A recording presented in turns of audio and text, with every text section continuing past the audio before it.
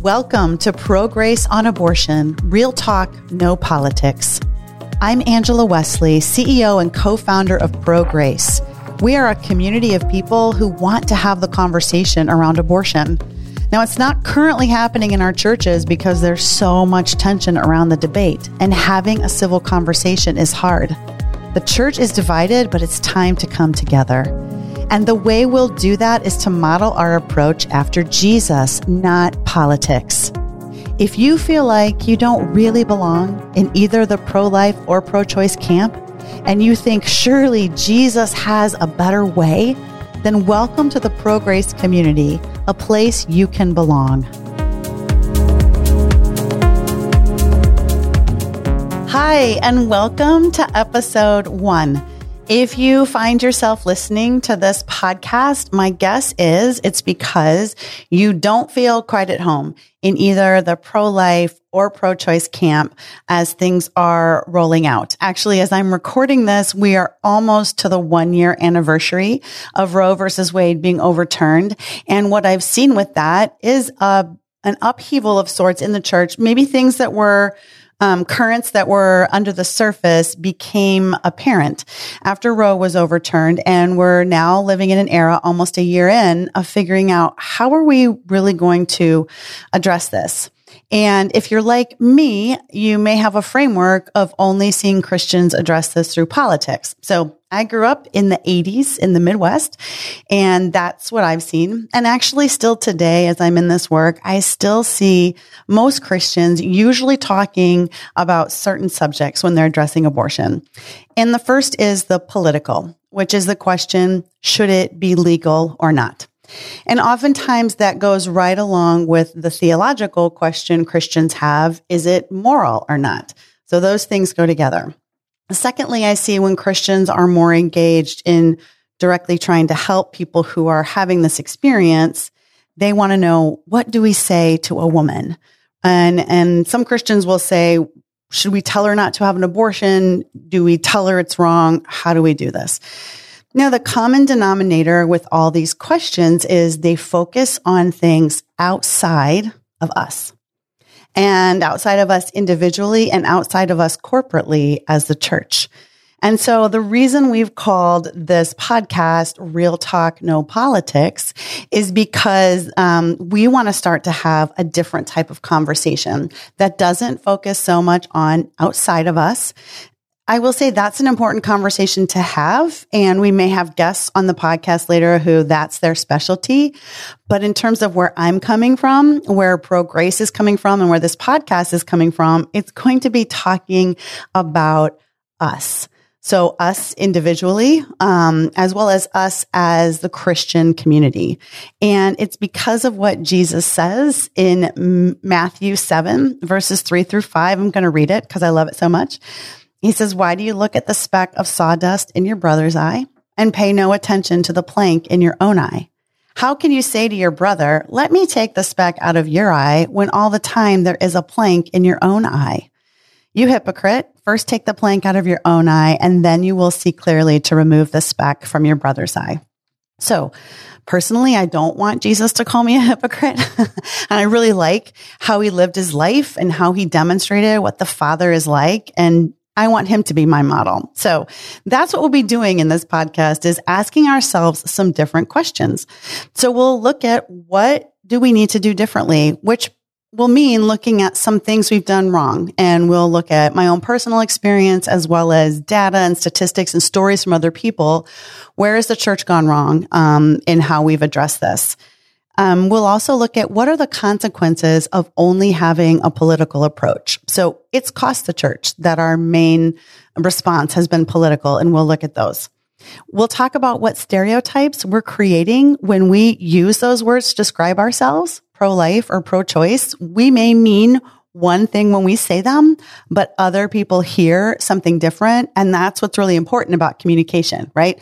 Not that I get to say what I want to say, but what I mean to say is heard by the other person. And that's not happening when we have political conversations. Another question we'll ask ourselves is, how are we part of a culture or a community that people are living in, and so many of them think they have no other option besides abortion. Like, what's going on with what we're creating as a community that doesn't feel supportive for people who are pregnant at a time when they didn't plan to be? We'll talk about why we don't talk about this in our churches, and we'll have pastors on and different people who can talk about why this is so difficult. We'll also look at why congregants, so people in our own churches, don't open up to us either before an abortion decision or after that decision, and what we can do to change that. And then we'll also look at the implications for younger generations of Christians. So I'm Gen X, but we'll look at millennials and Gen Z, why they are leaving the church in increasing numbers. And actually, there are increasing numbers from folks in all generations, but particularly Generation Z is leaving the church in record numbers. And could the way we're addressing abortion play a factor in that? And if we changed it, could that make a difference?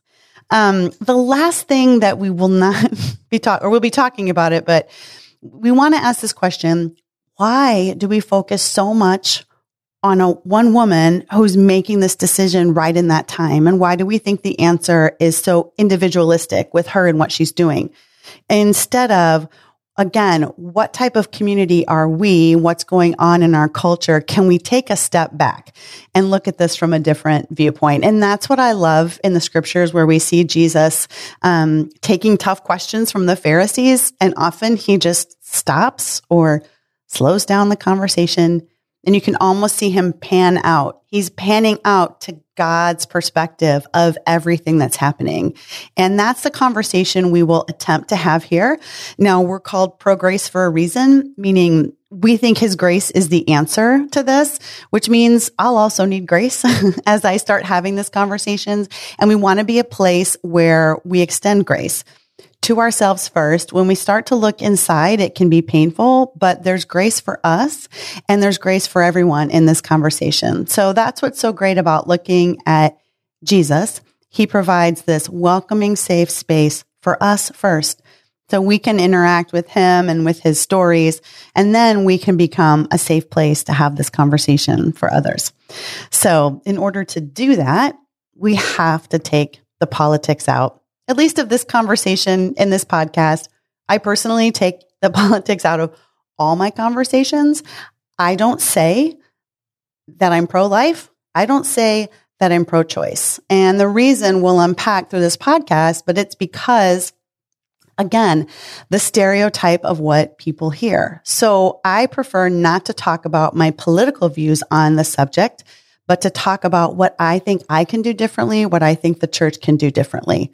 And like I said, we're all going to have to choose how we vote. We're going to be going into an election year. We will talk about that in the podcast, but we'll keep our own personal opinions of that out, because I've found that that then shuts people down.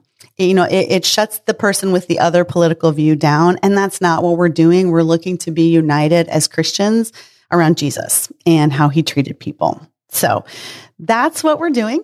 I'm going to start off the podcast actually by telling you my story and how I came to be in this work. Like I said, I was raised in the Midwest. I was actually on staff with a campus ministry for about a decade after I graduated college. And I had my own, what I'll call like legalistic or Pharisee breakdown about after 10 years. And I left that. I found a community of Christians who understood grace, who really prayed the Father's heart into me. I went into counseling, and I feel like grace healed this part of me that thought I had to please God. And when that happened, the way I viewed other people changed as well, right? Because we're harsh on other people if we think God is being harsh with us. So after I'd gone through this journey, I'd had some jobs in corporate America doing different things. I wanted to go back into ministry, and I found what's called a pregnancy center in Chicago where I was living. And I thought, this is great. This is great because this would be a place where we're not being political. We're helping women who are pregnant. So I came into the role, and it was my first exposure to just how divisive this issue is. And one of the first things that happened is I started hearing from conversations with friends who would get a weird look on their face when I told them what I did. Through research I was doing and hearing other people's stories, and through reading things, I was hearing really strong criticisms of organizations like ours. And that forced me to take a look at that. So that's an uncomfortable place to be. Now, because I was new to the organization, I think it was easier for me than what I found for some of my colleagues later on. So that was a gift to me that I could come in with no ties. I was coming in as a Christian, but I hadn't been involved in this field. And I started hearing criticisms like this. Oh, well, you guys don't really care about what the woman's going through. You don't care about the very real issues she's facing. You just want her to have the child. I heard people say, and you will in fact use unethical and manipulative practices to get her not to have an abortion. And then I heard people say, I really think you're just pro-birth. You're just there for the child to be born and not afterward.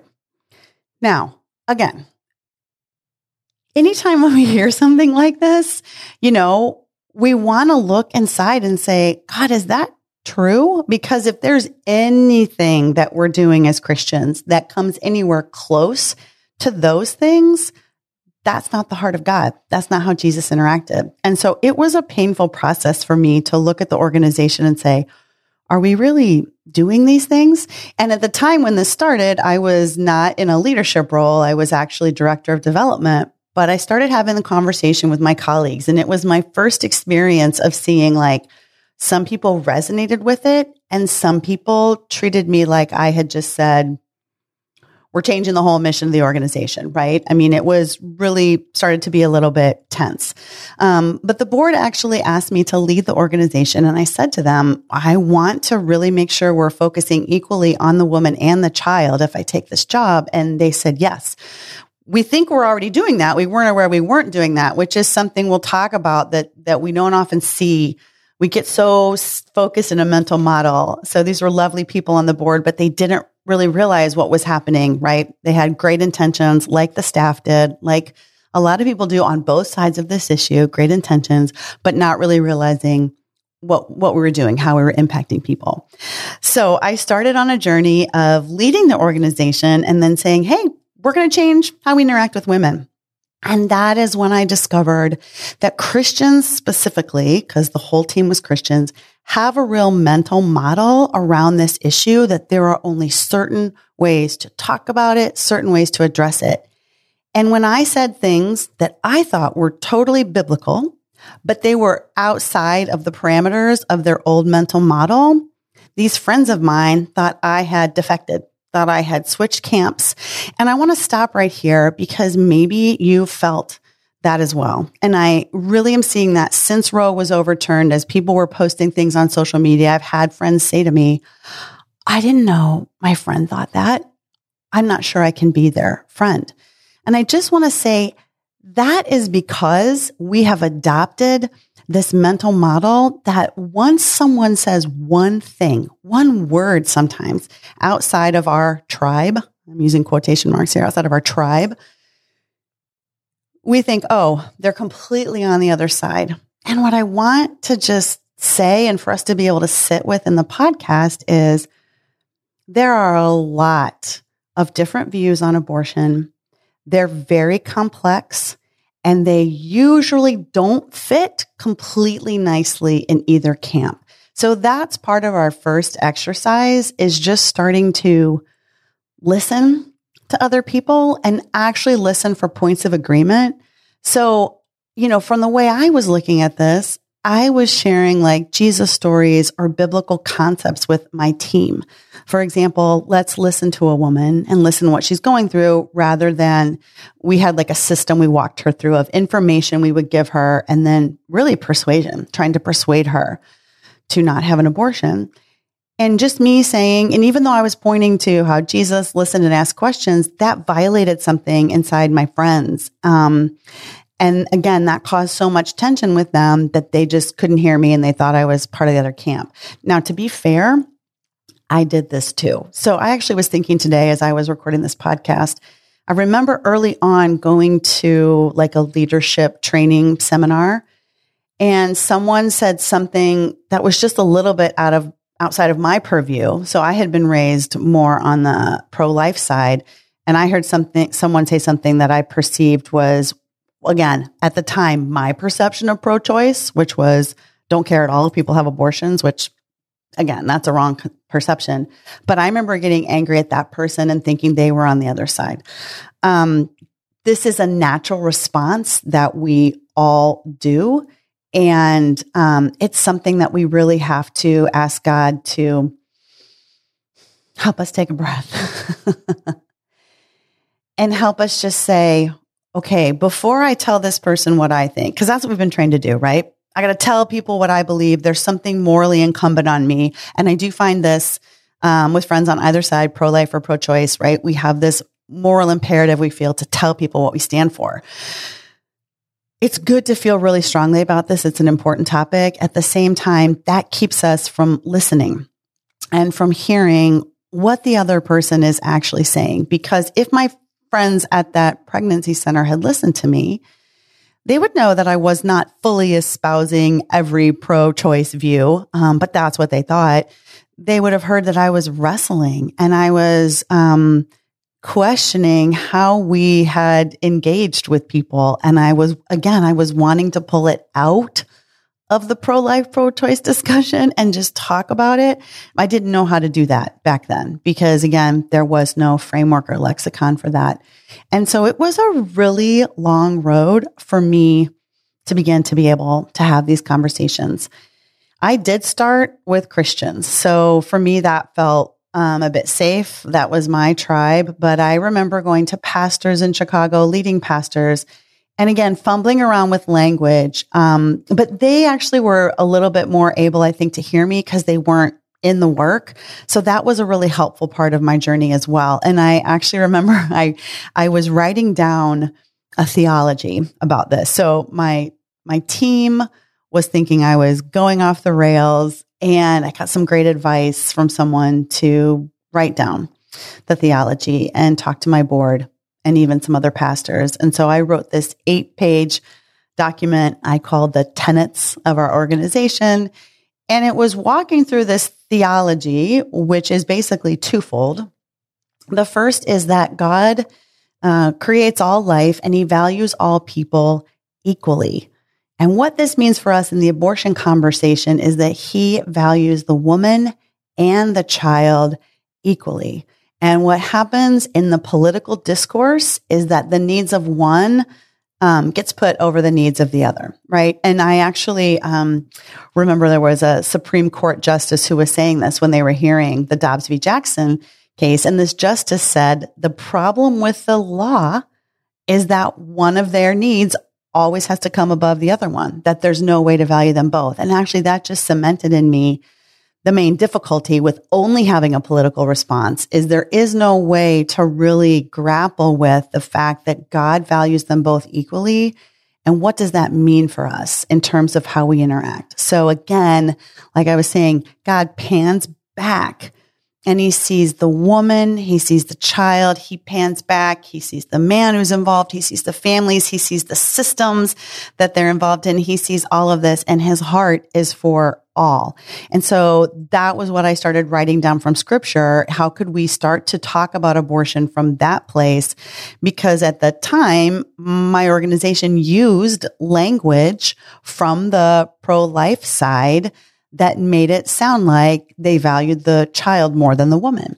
And so that's what I was saying. Like, we can't use this language because it's not actually faithful to the gospel. And you know what, to be fair, I would have said this if we were coming from a pro-choice background, because that is the language on that side as well. It can be interpreted to think that they care for one over the other as well. So I started writing the theology about what's it mean to value the woman and the child equally. And then I started writing this theology of grace as God's path for transformation.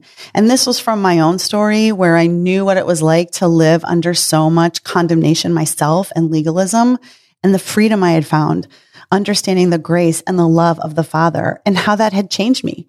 And this was actually before Brené Brown started releasing her research on shame, which I feel just confirms God's brilliance in setting up grace first. And she talks about this, that none of us change as a result of shame. which says I'm not worthy or there's something wrong with me, right? We only change when we know we're accepted and we can grow and develop. And that's what it means to be in God's kingdom or to be in God's rule and reign, right? Is that he accepts us through his grace. And so I started writing this down and I was sending it actually to Dr. Erwin Lutzer, who at the time was the pastor of the Moody Church, which is the organization that had started, or the church that had started our organization. And that was just a really safe place, if I'm honest, for me to start wrestling with this. And I say this because we all need the safe places. So I had to take a step back even from my team, and actually from some of the organizations in Chicago who had questions about our view and what we were doing. And I had to have some space, and my board, with much grace, gave me that space because I had to find where was it safe for me to start unpacking this, to know that I was probably going to say some things wrong. And I was probably going to alienate some people. And I just want to normalize that. Even as we go along, I might have said some things already in these 20 minutes that offend you. I hope not, but I hope that you'll stick with this and know that my intention is to really seek after God's heart and to try and get my mindset to align with that and then to get my language to align with that. But I do know that for a lot of us, our intention, our heart is what comes first. We have the heart to want to engage differently, but we may not feel comfortable with our language or maybe feel like we don't understand anything. So we want this podcast community to be that safe place that I also needed when I was wrestling through. What do I really think? What do I think that scriptures teach? You know, if Jesus were here, how would he be interacting with this? And wrestling through that and knowing that I had safe people to talk to that would clarify things with me, not just shut me down, right? That was so important. I remember going back and forth on email, like, what exactly do you mean by this? You know, and having someone give me the benefit of the doubt that I really was trying to get out of the divisive, but it was maybe going to take a while. It was going to maybe take some stumbles. So that was a huge part of my journey, is then using that theology to help folks on my team kind of have this same paradigm aha moments that I was having personally. One of them, I actually remember I was walking through the office hallway one day and parts of Psalm 139 kind of randomly started coming through my mind. Like it wasn't like I'd heard a sermon about it. It just started coming through my mind where it talks about God knitting us together in our mother's womb. I'm recording this the day after Mother's Day. God ordaining all of our days, all the plans he has for us. And I was just kind of having that scripture flow through my mind. And I did sense the Spirit whisper to me, not an audible voice, but the sense I had was God saying, you know, that scripture is just as much about the woman as it is about the child. And that's what I mean. I needed God to actually reframe how I looked at that verse, because I had grown up hearing that verse in church and they always talked about God's value for the child. And so this is what I mean when I said God pans out. He panned out of that verse and said, hey, a lot of Christians have been leaving half of this truth out when they apply this verse to the abortion debate, because it is about both of them. And that was the theological experience. Then I watched as my team, who just months earlier had thought I was going off the rails, several of them were able to say, oh, you know, have this aha moment, like, oh, that makes sense.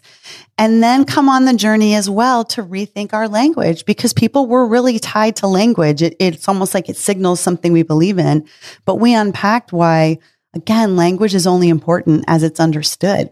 And so we shifted our language and they came along with us. And then we used this same training to go back to our partner churches like the Moody Church and other wonderful churches in Chicago. And they started having this aha experience. And that's when I really felt a passion to say, oh, wow, maybe Christians could engage with this. We could engage around this theology. We used a lot of research with the women that we had been serving to create empathy and understanding, and to watch Christians have this aha moment really is what created this passion in me to do what I do, to want to have have these conversations. The last piece I will say that's encouraging, and we will unpack later in the podcast, is we started having conversations after we had them within the Christian community, we started having it outside the Christian community. And I was actually really sad by how many people thought our organization would do those things I talked about earlier, manipulate women or not serve them in a professional way. And so to begin to go out in the community and have those conversations was incredibly scary. And I made a lot of mistakes and really important to where I stand now, because I got to talk to people who had been raised totally different than me or had had a different experience. And I got to hear why they had the views they do on abortion. And I remember sitting with one person who was in a leadership position at an organization very different from ours. And she had a different view on this. And I realized, or, everybody would say, oh, she's from a different side if we're putting people on sides at the time. Now I consider myself not to have a side, but at the time I was working through things and I was more on one side. But I remember being taken aback by the fact that we agreed on 90% of things. I so respected her passion for women and what they were going through, and her passion for children to have what they needed after they came into the world. And I found that we had all these points of agreement, and my stereotypes of her and people in her quote unquote camp started to melt away. And I started realizing we have so much in common. Now, she and I today may have some differences on how to interpret scripture on actually some finer points of this, but we could work together to bring positive impact to the lives of so many women and children if we could put down our labels and work together. And she was actually a Christian, this particular woman. But even when I was out in the community with people who weren't of faith, it was healing. And you know what? It was healing for them as well, because they would say, this is not the experience I've had with Christians, of someone coming and listening to me and asking my view on this. The experience I've had is of Christians being angry and telling me what I should believe. And again, I just thought, oh man, how could we better reflect Jesus if we were to take a more humble posture of listening and go through this journey? So that being said, I'll wrap up today by just saying, sometimes these conversations can feel scary because we feel like we are going to go, quote unquote, off the rails. And I just want to say that God is God and He is big. And as I've walked through this, my view of Him has only gotten bigger. Just His heart, how much He cares. He just cares so deeply for the woman, for the child, for the man who's involved, for the families who are involved, for the church community who's involved. Like, this is a really important issue. We're talking about families and life and incredibly important issues. And so we can have the courage to know that we're not going to go outside of His plan and His direction by stopping and asking questions. We're actually going to discover more of Him. And I think if I go back to my experience with my Christian colleagues, they were worried I was going to see less of God. They were worried I was going to have a viewpoint that made Him smaller or tolerated some things He didn't tolerate. And instead, I find that I'm more passionate about engaging with this issue and bringing Him into the conversation and having the church be a safe place where we can positively impact the lives of so many, that I can say with confidence to this community, we can dive in without any fear of that. And I'd also like to say, if you are not a person of faith or you're at a different place on your faith journey, you're also welcome to the community. We want to do a lot of listening. And we want to listen because we want to make sure we're interacting with Jesus, we're modeling ourselves after Him, we're acting like Him, and then we're communicating that into our communities. And so welcome for you as well. We'd love to have dialogue with you. As I wrap up, to talk about just the vision of where this all is headed, why I lead Pro Grace, why I do this podcast, is I envision a day when Christians think, talk, and engage around abortion in a way modeled after Jesus. And it doesn't look like either political party It's a new thing. We're creating a new thing because I believe when we do that, then Christians will be a safe community, right? We can change the reputation of the church. Right now, like I said, only 7% of people approach a church before making an abortion decision. We could flip that statistic, right? We could be the safe place where people come because they know they're going to be welcomed with grace. We're going to value them. We're going to see them. And that's when people can come into a community, actually, that's the place where they can oftentimes get what they need. So we will unpack this later in the podcast. But the problem with just saying, what's that woman going to decide right now, is that we're missing what's going on for her, why she feels like abortion is her only option. There are a lot of things going on that if people are part of a community, they can oftentimes see another option that might be the one they really want to take, but they're just in such a place of isolation, they can't see it. So when the church can become this safe community, we can change the reputation, more people can be drawn in. That's actually when God can create pathways of hope, right? And what's so interesting is it has to start with us. So again, so many times Christians are like, what can we do to change those people? But the fact is, if we look at ourselves first, how can we become the safe community? When we are that safe community, that's actually when God can bring such beautiful outcomes for all the people who are in our community. So it's like a counterintuitive way that the kingdom works, right? We focus on ourselves and being the place that can be the hands and feet of Jesus. And that's when he can create pathways of hope. So thank you so much for being part of this. And I look forward to continuing this conversation with you. Thank you so much for joining me today. I hope you've been inspired to see Jesus and to be part of a community where you feel at home. Join our email subscriber list to receive updates on how together we can change the Christian response to abortion. The only way we'll do that is through God's grace, which is beyond measure. I am so grateful for that. And so until next time, I'm Angela Wesley on the Grace Journey with you. Pro Grace on Abortion, Real Talk, No Politics is a production of Pro Grace International.